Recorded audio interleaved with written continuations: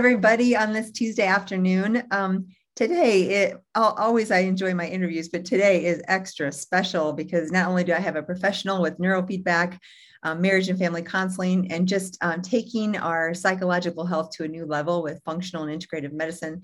But I have today my cousin, my first cousin, Ashley Wiegand. So we go way back in so many different ways. And it's been really fun to reconnect on a professional level and just to see what Ashley's up to. And it's so neat because we have these kind of parallel worlds where we're both working in trying to get people optimally healthy.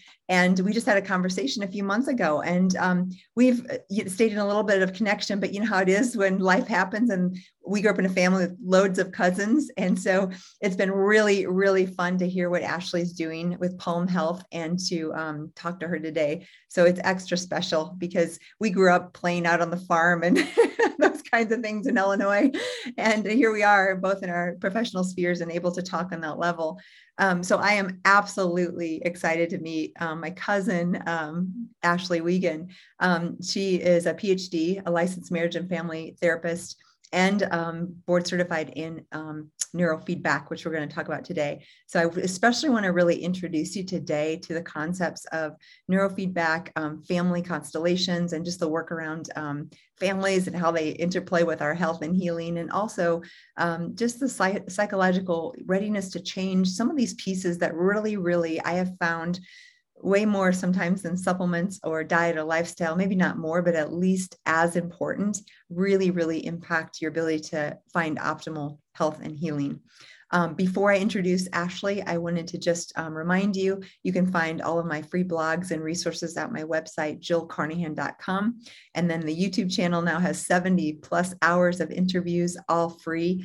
So please go there, subscribe. It's just under my name, Jill Carnahan, MD. And you can find all of the recordings there. And this will be there as well in a few days. And I hope you enjoy all of those resources. So first, I want to introduce Ashley. Dr. Ashley Wiegand works from an integrative perspective based on her understanding of neurobiology, physiology, psychotherapy, and family systems. Like I said, this stuff is so critical to healing. Just a tiny little brief personal jaunt before I finish her bio. I just have really worked all my life on my own healing with cancer and Crohn's and all of that. And I love the functional medicine, the biology, the physiology, the supplements, the diet, the lifestyle.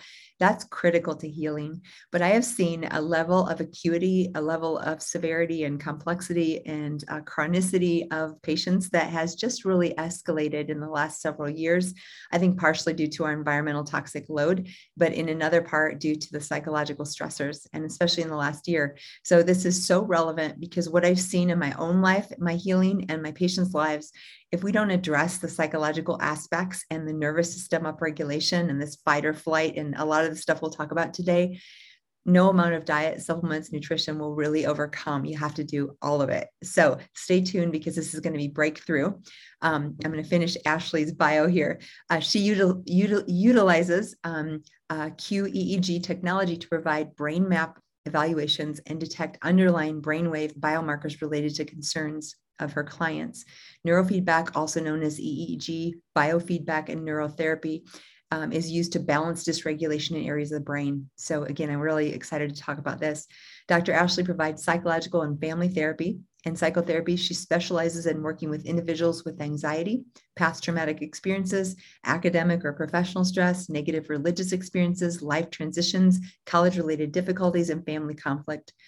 She is licensed in marriage and family therapy, board certified in neurofeedback through the biofeedback certification, and she completed her doctoral degree in St. Louis University. Ashley, welcome. Thanks for having me, Jill. I'm so excited to be here. Yeah, me too. So I always love to start with story, and I would love to kind of your journey into this area. Did you always know you wanted to do something in this area? Tell me a little bit about how you got to where you're at now.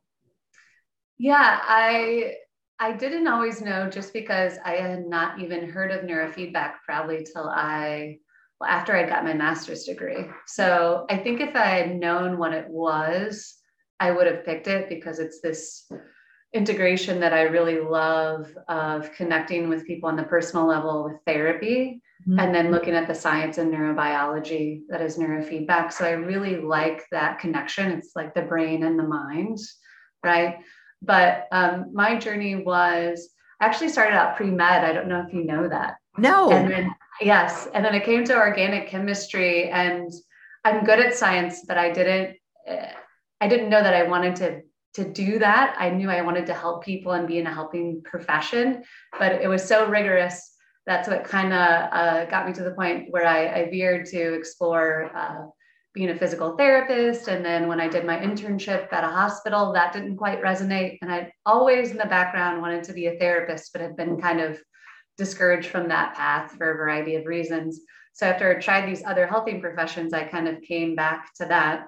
So I finished my degree in exercise science, which worked well later on for neurofeedback because it was very heavy on anatomy and physiology. Then I got my master's in marriage and family therapy.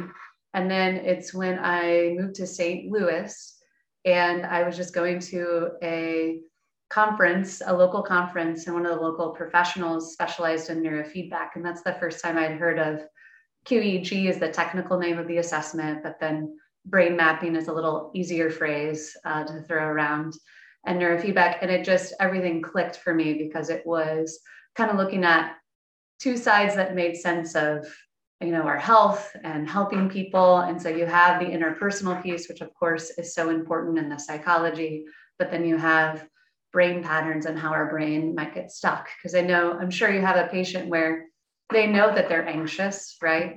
And they want to not be anxious, but they just can't seem to shift. And so we can talk about that more, but neurofeedback can really unlock some of that potential by changing the brain from the bottom up instead of trying to have insight about your anxiety and then change it because you have insight. So after I learned about it, I kind of got to do an apprenticeship under someone else, which is a really great way to learn for about 5 years. Then I went out on my own.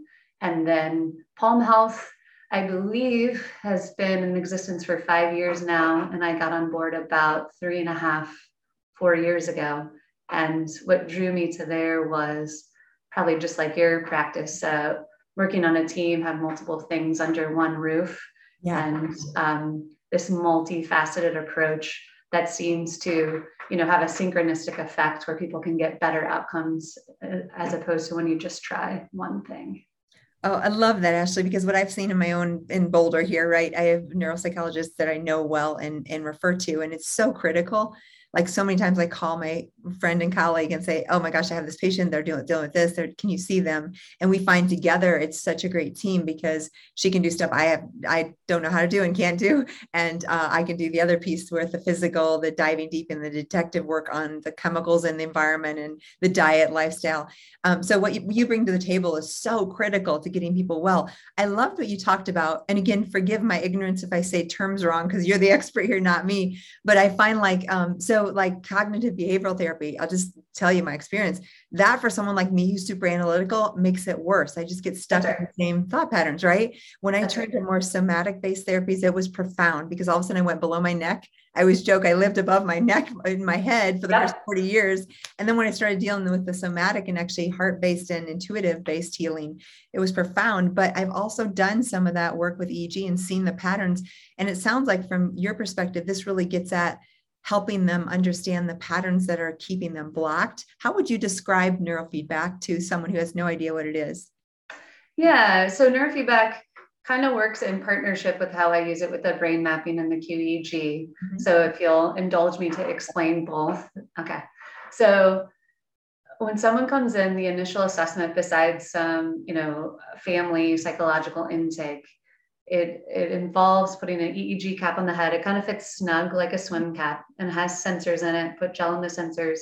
And then I record brainwave activity. So that's the electrical activity of the brain, relates to brain state, neural pathways, right? We have different frequencies that need to have different ratios, and they relate to our arousal or activation, our attention level, right? If we're groggy, if we're alert. So I'm measuring resting state EEG. So there's the medical EEG, which might have been what people have heard, right? If you have epilepsy, you go to the hospital and get a medical EEG. They're looking for spike waves, sharp waves, and to see if you had that medical condition. I'm looking at the resting state, which is the background. And there's been a lot of research correlating that with certain dysregulation patterns. So after I get those recordings, 2 recordings, eyes open and eyes closed. I analyze all of that data in these various databases. So I'm basically looking at, it's almost like an objective measure of the interface between the mind and the brain. So like anxiety is a good one, right? Because there's a lot of anxiety for a lot of reasons. That would be a separate talk. But someone knows that they're anxious, they know that they're worrying, but they can't stop worrying. Well, there's going to be certain brainwave shifts in a brain that's locked in worry, right? And so it kind of quantifies this thing that feels invisible, right? Like we might know we're depressed or anxious and not want to be, but so often we get stuck because it's stored in our biology, our neurobiology, our emotional brain, and it's not under our conscious control. Like you were talking with CBT, it's an overemphasis in our culture of things in conscious control, as if we could just hit buttons and turn them on and off and they just exist in us as an individual. And so what's so neat about this is it quantifies that. So I see where the brainwave frequencies, it could be elevated, which means it has too much power in a frequency in a certain location, right? Or you have too little.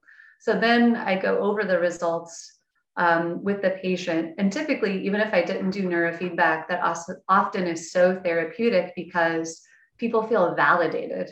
Yes, I love that you're going there, because I find even on a food allergy test, when they see the data in front of them, I mean, I'm sure you have people in tears at times too, because they're like, oh my gosh, I've been struggling with this for so long. And you actually have finally like put a name to what's going on, right? If there's such a power in that, because I think it starts to give them the hope that, oh gosh, I'm not crazy, right? And we know they're not. We know we're not. We know, but what happens is so many people have been in a doctor's office and they say, your labs look normal, you're fine. Go home and come back in a year. And patients start to doubt themselves. They doubt their intuition that something's not right. That's exactly right. Yeah, I've also had that experience where people will cry just from being believed. Yes. Yeah. Right. And so that validates, but then it also gives us and me a roadmap. So then I base the neurofeedback protocols on their brain map. And so the neurofeedback then is the intervention. So QEEG is the evaluation, the neurofeedback. So at its core, it's a learning therapy. As I start to explain it, it can seem abstract. And sometimes experiencing it is worth, 1,000 words of showing and doing a demo. But essentially how it goes, a typical neurofeedback session or the process is, so I've localized an area. Again, let's use anxiety. Someone has elevated fast waves. That's a common pattern with anxiety. So I put a sensor on that location. And then there's a patient screen and then my like clinical dashboard. So I will kind of coach them on how to approach the screen. That's where my therapy hat comes into play. But the technical term for the psychologists in the room is operant conditioning. And there's also some classical conditioning at play. So it's reward-based learning. So essentially, shifts in our brainwaves are something we can not consciously notice, right? Like we might notice the after effects, just like our heart rate. Like you and I, we're smart, we're analytical, right? But we'll never know what our resting heart rate is, for instance, because our nervous system isn't set up to give us that information. Now, if we have an Apple Watch, we can find out, right? But we would never know. We might know if someone scares us that it bumps to 110 or about to faint, but we can't notice the subtle graded shifts in our central nervous system in that way.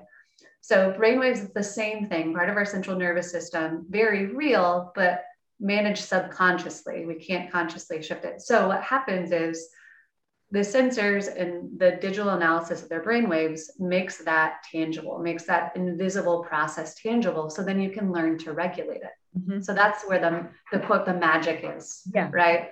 So again, someone knows if they're worrying or not, but we, especially in our modern American culture, we're not very in tune, right? Like you said, to trust our intuition, our knowing the subtle shifts. So we become very desensitized to these things, which I'm sure you notice a lot too, on the physical side, right? So I will set a threshold. Again, we're training beta or fast waves. I'll set a threshold. Let's say it's at 10 microvolts. So when they drop it below 10, kind of like the limbo, then they're meeting the criteria. Okay. Right. So what they would know subjectively is I'm going to approach the screen. Usually, if you're trying to train anxiety, just from a mindfulness approach, meaning don't try too hard, don't get in your own way as much as you can, right? Take it in and try to quiet your mind. Now, obviously, someone's not going to be probably very good at it, right? Because that's why they're there with me. Yeah. right? But that's the subjective, that's the instruction I give them. Well, then when their beta drops down to 9 or 8, they'll meet the criteria. And so on their screen, they'll get some sort of positive feedback or reward. So they might be a little runner for my non-competitive folks who can handle it. And when they quiet their mind, their runner goes faster. Got it. And if they start to worry or activate, it slows down. Or they might be watching a nature scene on a video. And as they quiet their mind, 10% as measured by the technology, it might expand or go from black and white to full color. Cool. So because of the advances in technology, what's so neat, it's essentially real-time feedback because all of that can be digital analyzed and fed back in less than 200 milliseconds. Wow. And to our brain, that's real time. Yeah, exactly. Right? Yeah. Because if there's a flicker less than that, we can't even consciously notice it, right? So what it harnesses the power of self-regulation and facilitates self-awareness. So these subtle things like clenching your jaw, a negative thought about yourself, this activation you've learned to ignore, suddenly to get the positive feedback, you have to become attuned to those things. Yeah. And then the subtleties of down regulating it, in this case, gets rewarded. And so then that activates our reward system, right? People earn little points. They win the race car race. And so there's that intrinsic motivation when you get those little rewards. So that's one session. I can, generally people will train because it's the best analogy. It's like going to the gym for your brain is what I say. So you don't do it once and say this didn't work, which is obviously not a functional medicine premise anyway. Yeah. But a lot of times my work is explaining to people what neurofeedback is for them to even know that they want it, because it's not something that people know about. So typically people come to 20, 40 sessions total, 1 to 2 times a week. And then depending on how they progress, usually they do multiple protocols, but that's kind of the nuts and bolts of neurofeedback. Fantastic. And again, people more and more are looking for things like this because they want to go to that next level. A couple of thoughts. Interestingly, I feel like the first half of my life I spent dissociating, and I got really good at it, which means like we talked about, the head up, right? So I just like shut away pain and emotion, and especially things like anger and sadness, like those were not okay in the system I grew up in. So I like suppress those things. Mine either. Right. Yeah. So I find it so fascinating because even now the skill it's a coping skill, right? And I learned it really well. And I joke because as I've done therapy work, neurofeedback, all of these things, I started to feel again. I started to be in touch with my physiology in a way like you're teaching with neurofeedback.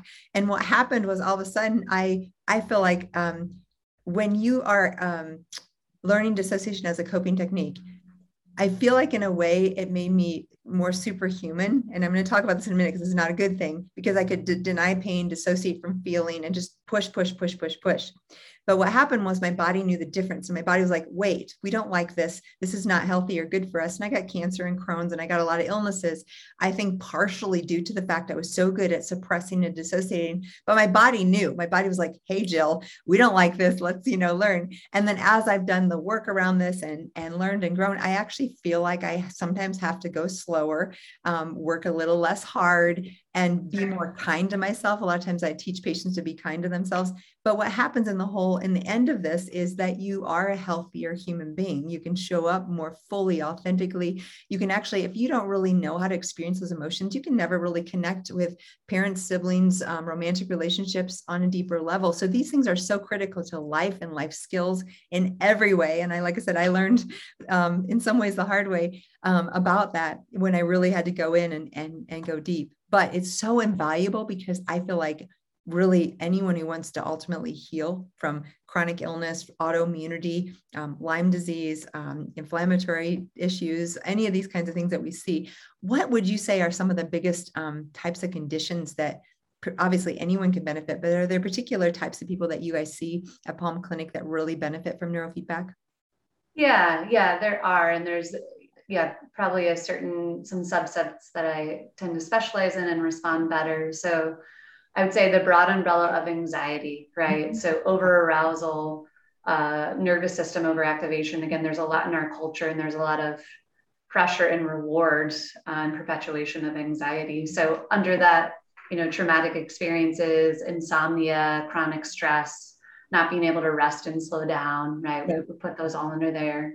ADD and ADHD, which again is a whole nother talk because I do believe it is overdiagnosed. Of course, a lot of times it might be PTSD, post-traumatic stress disorder, depression, or anxiety, but that one has a medication that people really like, so it gets overdiagnosed. I do think from my perspective of the, the neurobiopsychology perspective, there is a conglomerate that I think is, quote, real in the sense that there's a certain frequency that is associated with distractibility, and that would make it hard to focus. It's just overdiagnosed and overprescribed. But ADHD, and those are probably on the ADHD front, if it's in an otherwise healthy family system, motivated like child or adolescent, I get some of my best responses. Wow. With neurofeedback for ADHD, which is, a lot of times parents are looking for a long-term healing as opposed to putting their child in a stimulant. Yeah. And then the other one, and this is where I get to work in this arena more because I work under our CMO who is a neurologist. And so post-concussion syndrome. Oh, yes. Huge. So, and that really slips through the cracks a lot in the medical fields, right? It's just like, if you have these severe things, right? A structural bleed, something like that, like structural damage. And if you don't have that, they're kind of like, well, go on your merry way. Yeah. Well, neurofeedback, again, it quantifies the electrical functioning and dynamics. So sometimes when you whack your head, that gets thrown off, almost like a subtle bruise, right? Yeah. That doesn't get caught. It's not structural. So I'm assuming you can see inequalities in the hemispheres, especially based on trauma, right? Versus like there might be global changes if someone has just anxiety or insomnia versus if someone had a head trauma, you might see more left-sided or right-sided changes. That's exactly right. Yeah, it'll be more acute and localized. And usually there's the coup contra coup. It's not an MRI, right? No evaluation captures everything, but a lot of times you can see that localized if it's a head hit, right? And it's usually these areas, frontal temporal areas, whereas like you said, other markers are going to be more global. So those are the three broad clientele, like they're presenting goals. And again, post-concussion, a lot of times folks are very sensory sensitive, might have mood dysregulation, headaches. And so they're sensitive to neurofeedback because, again, it's a little bit of a brain workout. So that's where my expertise comes in of titrating it, the protocols and the amount of time. But then they're also, again, they're some of my best responders because they are so sensitive. They respond faster, right?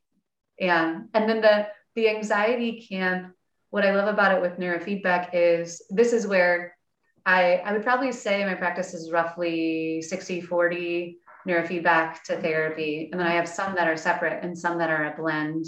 Yeah. And what I love about the blend, and this is again, when, someone myself collaborating with someone like you is, someone might need work for cortisol, right? Yeah. Been running off of adrenaline their whole life, right? Not eating healthy. Yeah. And then they come and get neurofeedback, which sometimes is an easier entry point for people than therapy because I need to know some goals, but we don't have to talk about every hard thing they've been through in their life. And sometimes people like that, or they've already talked to someone and they feel like they've gotten as far as they can. So let's say they're a great responder to neurofeedback and they're having many panic attacks a week, let's say one a day. So they respond well, they're down to maybe one a week. But let's say they've had panic attacks for 20 years. So they've worked around that by working remotely in IT for 20 years. Yeah. So now their anxiety is 80% gone, but that's where the therapy side and this, like the other things you were talking about, patterns, perception, identity, emotional awareness, because they might have less anxiety, but they're not going to have an identity or they're not going to have a perspective of the world that I could go to a party or a get together. I would know what to say. I would feel confident. They're not going to know how to read their emotions when they're challenged. Yes. Right. There's going to be all these things in the psychology therapy realm that they're just out of practice at the bare minimum and don't have the skills strengthened because they've just avoided it, which is kind of a different version of what you were talking about with the dissociation. Yeah. Around emotions, right? It's kind of overwhelming to feel emotions again. and I can relate, of course. Here's Yes. our cousin card being played, right? Exactly. Definitely don't be angry. Right. Definitely don't have the negative emotions. Analyze and think a lot, Yeah. right? Yeah. We But then we when were taught that German Swiss stuff is like, the German, yeah, be very stoic, be super productive, yes, right? But stoicism, don't cry. don't show. Exactly. Yes, no crying. And so when it sounds so obvious, right? But it's so novel when you go through it. When you start to feel your feelings, Yeah. well, they got suppressed for a reason, right? They were hard. And then if you weren't taught or it wasn't normalized or modeled, like it's okay to cry, or sometimes feeling depressed, obviously there's a clinical diagnosis that's very serious, but feelings of depression are also part of the human experience, right? Feeling anxious sometimes are a part of that.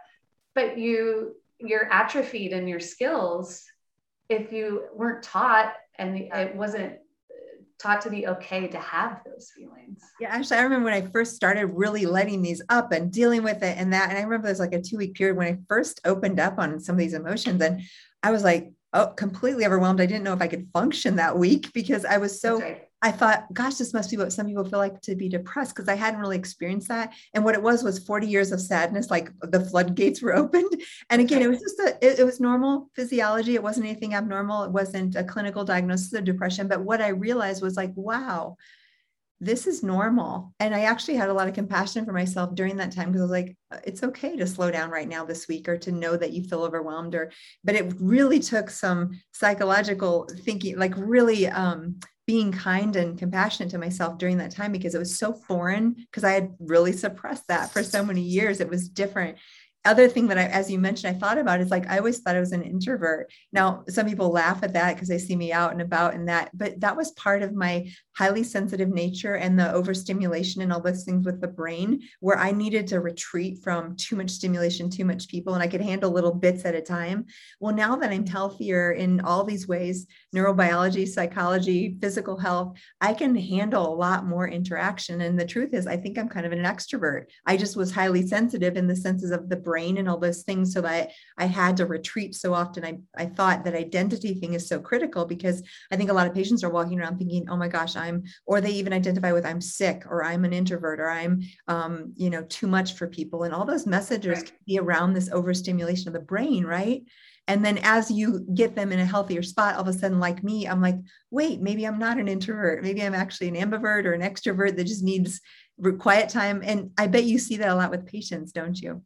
I do. Yeah, you can really see that unfold or shift. And kind of like what you were describing, if we're suppressing our emotions, or again, I always tell my clients, emotions are neither good nor bad. They're just information. Yeah.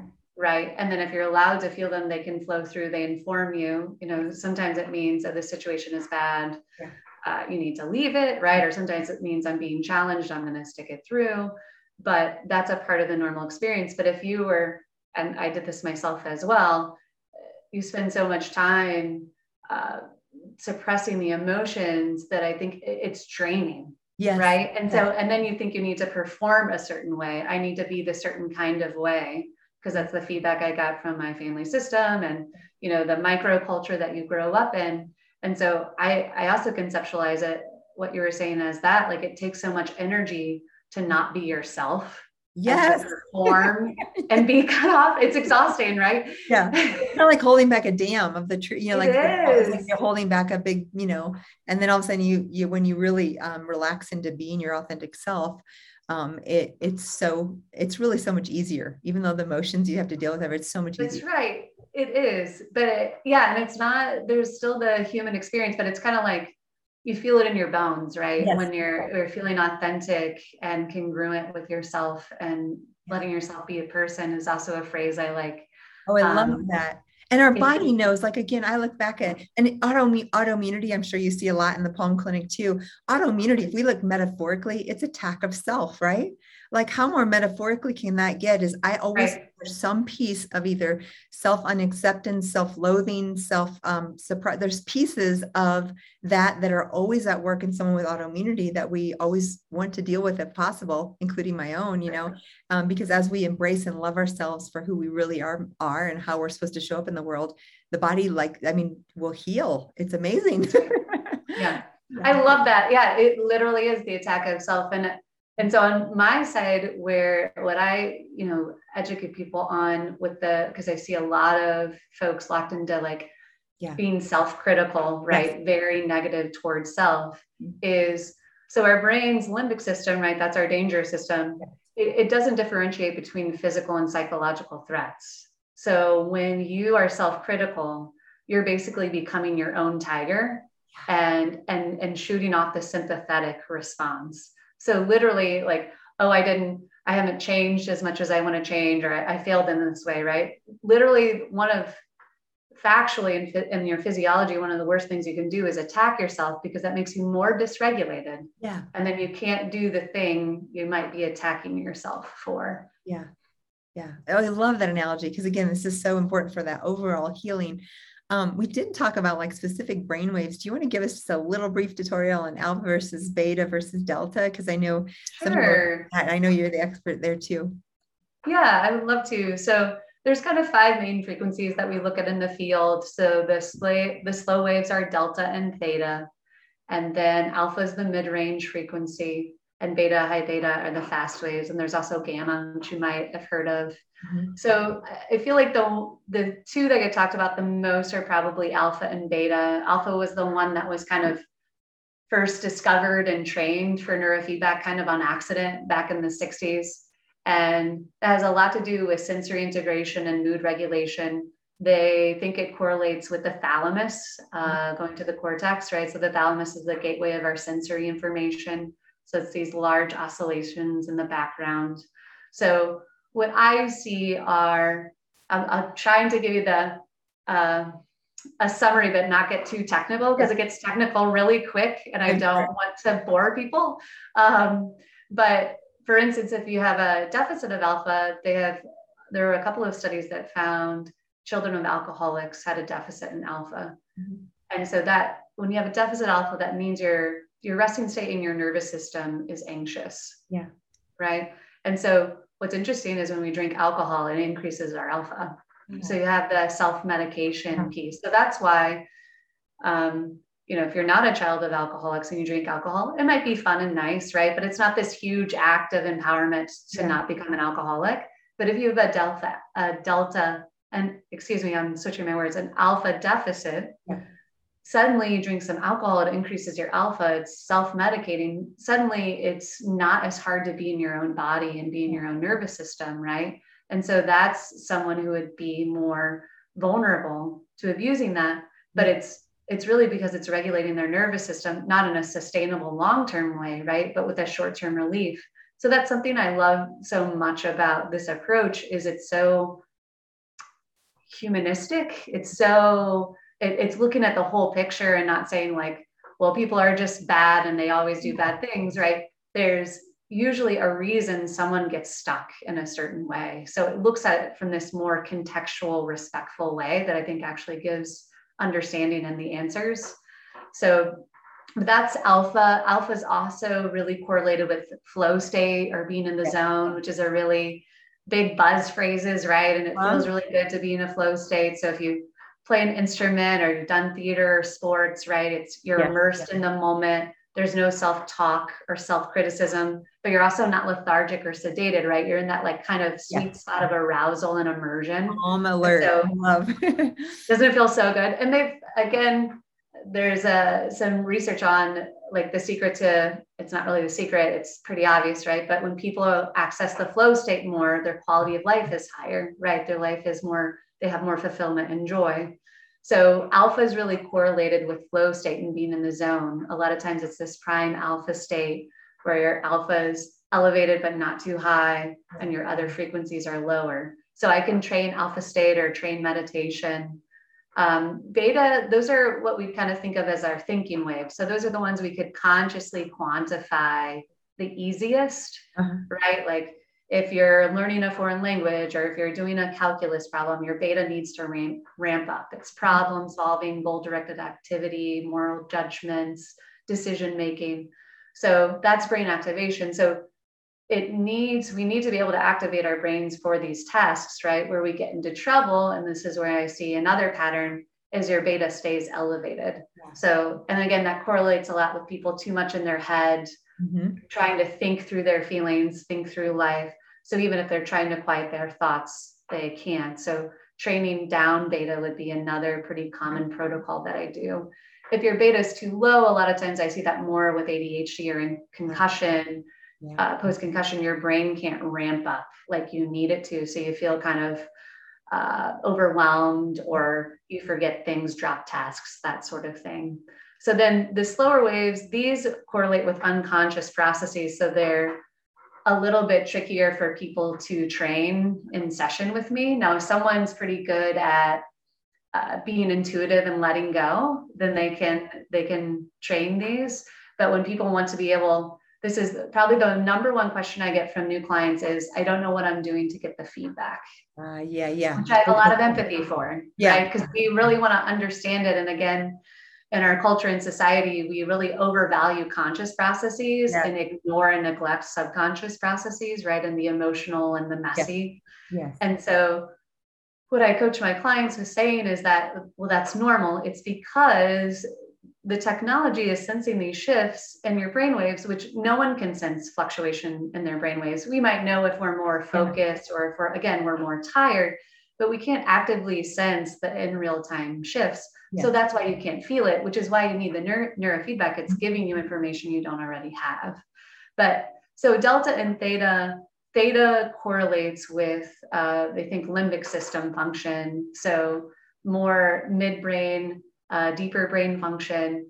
So it's also not really, beta is more our external focus and theta is more our internal regulation.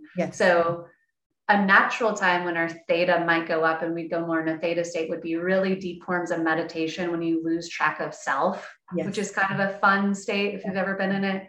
If your people are hypnotized, they're going more towards theta. Or if you're in that real daydreamy state, right? Like say it's sunny and you're swinging in a hammock and you're kind of awake, but you're kind of not, and you're kind of in this like kind of fun, woozy state, so to speak, that's more theta.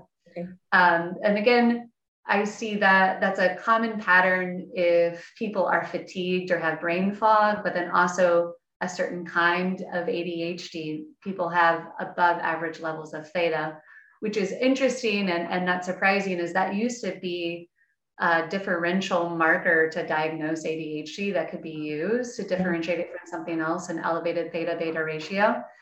But in the last 15 years, they've done that again, and it's no longer a differential marker. And they think it's because kids on average are getting like 2 less hours of sleep than they used to because of smartphones and tablets and everything. So we have kind of this epidemic of not enough sleep.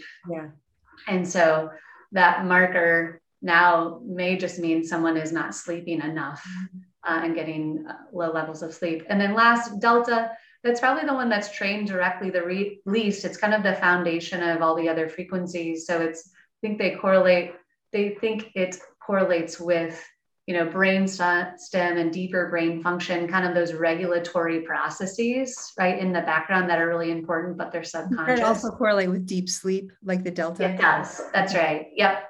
It correlates with deep stages of sleep. And then when I see it elevated in my office, it might be, again, brain injury or learning disability, or sometimes by folks that have these autoimmune clusters of symptoms like brain fog, fatigue, Lyme, that sort of thing. So that's your quick run through. No, that's super helpful. And it's interesting because, again, the neurofeedback side, and then like I've been playing with PEMF mats and pulsed electric lights on the brain. And my specific, I have a Via Light, which is this device that does a mitochondrial brain light stimulation. And there's some data on that. It's still kind of controversial, but my particular frequency is more alpha wave frequency. And it's interesting to me because my experience when I had the worst of the mold about 5 years ago, I had a lot of trouble with focus and concentration, and that alpha, whatever it was, it really helped me get into that state. And then the nutrient theanine, I love to use. I don't know, again, how much data there is on that, but those are just like my little simple hacks of kind of feeling that focus and clearness without any anxiety. Again, layman's terms for what you just described. And I feel like that alpha is so critical to that state, which is, again, what you're saying. And you're saying many people are stuck with too much beta related to alpha, or maybe too much theta related to alpha, and they're more like unable to focus. Is that? Yeah. So it's, too much beta related to alpha, or that marker that used to be Yeah. for ADD, ADHD Yep. was too much theta related to beta. Got it. Because beta you need to Yeah, cognition, I think. Interesting. So fascinating. And so fascinating that these hertz, like there's mimicking of our EEGs, the PMFs, like they're all around our world. There's other mimics of these frequencies that obviously have an effect on us. And I always wonder, like the stress of the environment, the electromagnetic frequencies. I don't know how much we have some data, but it's not super, sound yet. But I have no doubt that a lot of these other things are affecting our bodies and brains more than we even think, right? Right. I agree. Yeah. I think the data is still coming Yes. along, but I think it would make sense. I believe, again, I'm not an electrical engineer, so I'm reporting this from someone else, but that the fluorescent lights, I think, emit a high beta. And so when people are really sensitive, it would make sense that we're absorbing that in our physiology, right? And there's that law of physics that if you have a tuning fork, right, if it's ringing at a C note and you bring it by another one, it absorbs. Well, obviously we absorb as well waves. So it would be a reasonable hypothesis to think that, well, if you're absorbing beta, especially if you already have too much, that could be overactivating in your body. Yes. And then another line of thought on the reverse is that a fire has a slow flicker rate. Like if you're sitting by a fire, probably in the delta range. Yeah. And then that might be why it's so calming to be by a fire. Wow. Because there's that slow flicker rate. So again, I don't have data to back that up. So think of that as anecdotal from talks with colleagues and working in the field. And again, same with me. I'm not the expert, but I do know like the Schumann frequency is the Earth's natural resonance. Right. And that I think correlates more with some of the delta, like some of the calming, I don't know, I think 7 or 8 hertz. I think it's at, or is it 7.8 maybe? Yes. Or so that would be right at the bridge of theta and alpha, which is an interesting. It's interesting to think about that because there's a common training in neurofeedback as well. It's called alpha theta training, and they use it a lot. People have anxiety, or we use it when someone has past trauma, but a lot of times it's someone cut off from their emotions. Yeah. Wow. Right. And so you train alpha, and then once you get better at training your alpha, then they train someone in a theta state, which can be this kind of, again, interesting, almost hypnagogic state. Yeah. And so it's interesting that the Schumann resonance is right at the cusp. Right in there. Yeah. Well, and I'm guessing too, again, this is just off the cuff, so I may not be accurate, but I'm guessing that when you access theta a little bit, what you're talking, there's almost this subconscious state where you're open enough to, and I find in seeing the somatic therapies in patients and even in my own life, when you're open to the subconscious and the intuition, that's where a lot of the powerful healing shifts come from, because our body knows what to do, right? It's just a matter of shutting off the brain long enough to feel and heal. So I'm noticing that that's part of why it helps, because you're actually able to access what your body already knows to do, which is your subconscious programming.